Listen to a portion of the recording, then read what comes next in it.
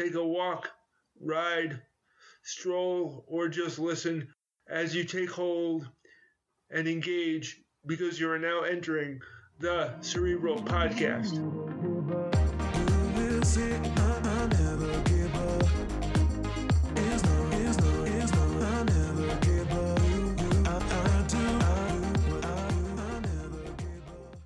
The wordplay of today. The Merriam-Webster Dictionary defines the phrase food for thought as something that warrants serious consideration. But if you're thinking about food while you're eating it, like I did, you might be chewing on thought more than you thought. Or you can just add the taste for thought too. The thought of today comes from German physicist Albert Einstein. He is well known for the theory of relativity. He said, "It's not that I'm so smart. It's just that I stay with problems longer." Hello friends, and welcome back to the Cerebral Podcast. For new listeners, the Cerebral Podcast is me talking about my crutches as disability devices and literary devices. I grew up before the ADA like a fish out of water in a mainstream environment. I often used my cerebral against the palsy with the 6T formula. Think, trust, tool. Try, test, and train. I've also used the agile mindset throughout my life and career. I tried to build my own sense of character using my different senses. Before we get deeper into this episode, I want to thank listeners in Germany, Canada, the United Kingdom, and the United States. This is episode 106. Thank you for joining me today. And for those returning listeners, thank you for sticking with me on this literary and literal crutch journey. Preface. May is Mental Health Awareness Month. I have been talking about my different senses of myself. Today I am talking about the sense of taste and eating. In this week's Rite of Passage Experiences or Rope, I am talking about some anxiety I had around food and sense of taste. Be sure to listen for one or two things that you can take away from this episode. Now, let's both take hold and engage. According to Wikipedia, the gustatory system, or the sense of taste, is a sensory system that is responsible for the perception of flavor or taste. Taste is the perception produced or stimulated when a substance in the mouth reacts chemically with the receptor cells on the taste buds in the oral cavity, mostly on the tongue.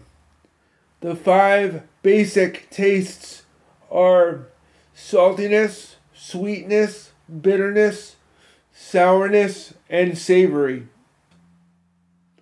In this week's Rite of Passage Experiences or Rope, I am talking about some fundamental misperceptions about food and eating that I had with my parents. I never went hungry per se, but there were misunderstandings about how much food or calories I consumed.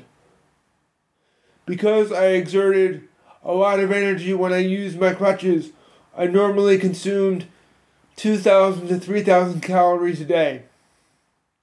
Some of my favorite foods were high in carbohydrates, like mashed potatoes and pasta.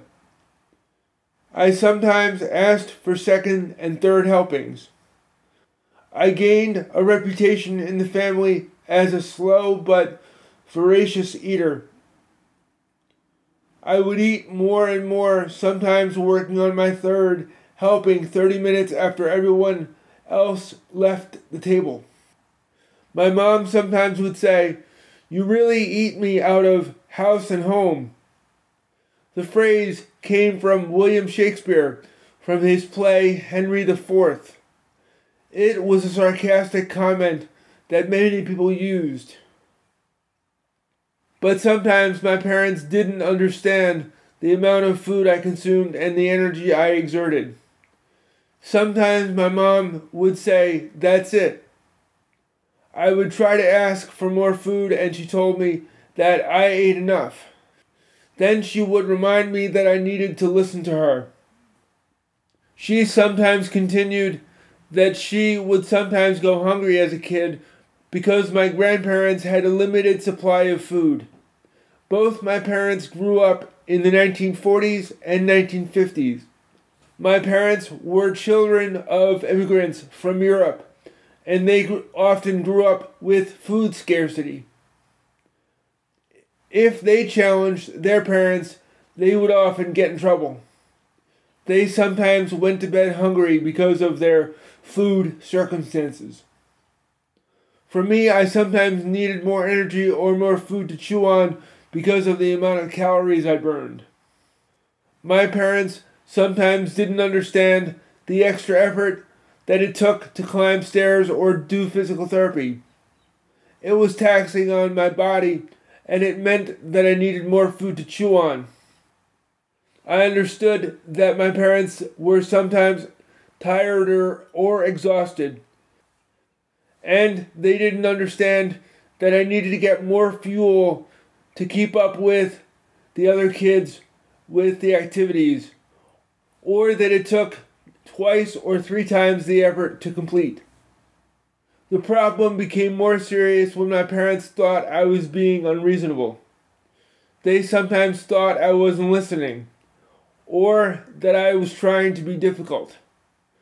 By misunderstanding my request and me not being able to explain the situation or advocate for why I needed more food, the situation became more contentious. My parents sometimes thought I was trying to undermine them or give them a hard time.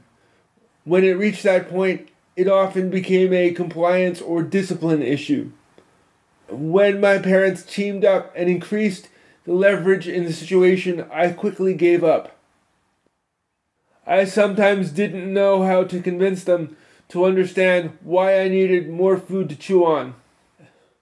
I've had a lot of time since I was a kid to chew on these thoughts, and to think about why sometimes I got in trouble for simple, albeit time-consuming requests for more fuel. The irony was that if I had more fuel and food for thought that I could give my parents, I would have been able to move faster and gotten them to understand my needs. I was afraid to push the situation or advocate for myself further because I didn't want to get into a more troublesome situation. The troublesome situation sometimes had thick complications. Troublesome situations are difficult to explain or get out of.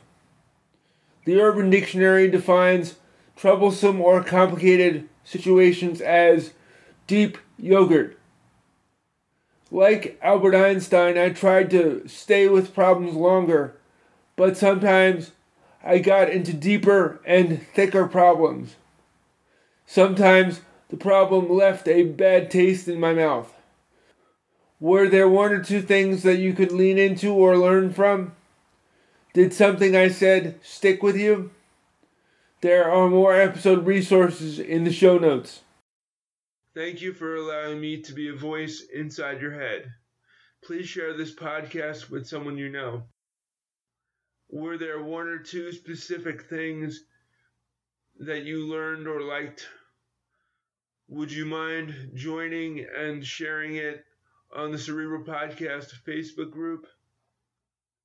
You can listen to the show on Podbean, iTunes, Google Play, and Spotify, or wherever you find your podcasts. Thank you to the listeners who support the show on the Cerebral Podcast Facebook group. I invite you to join the group.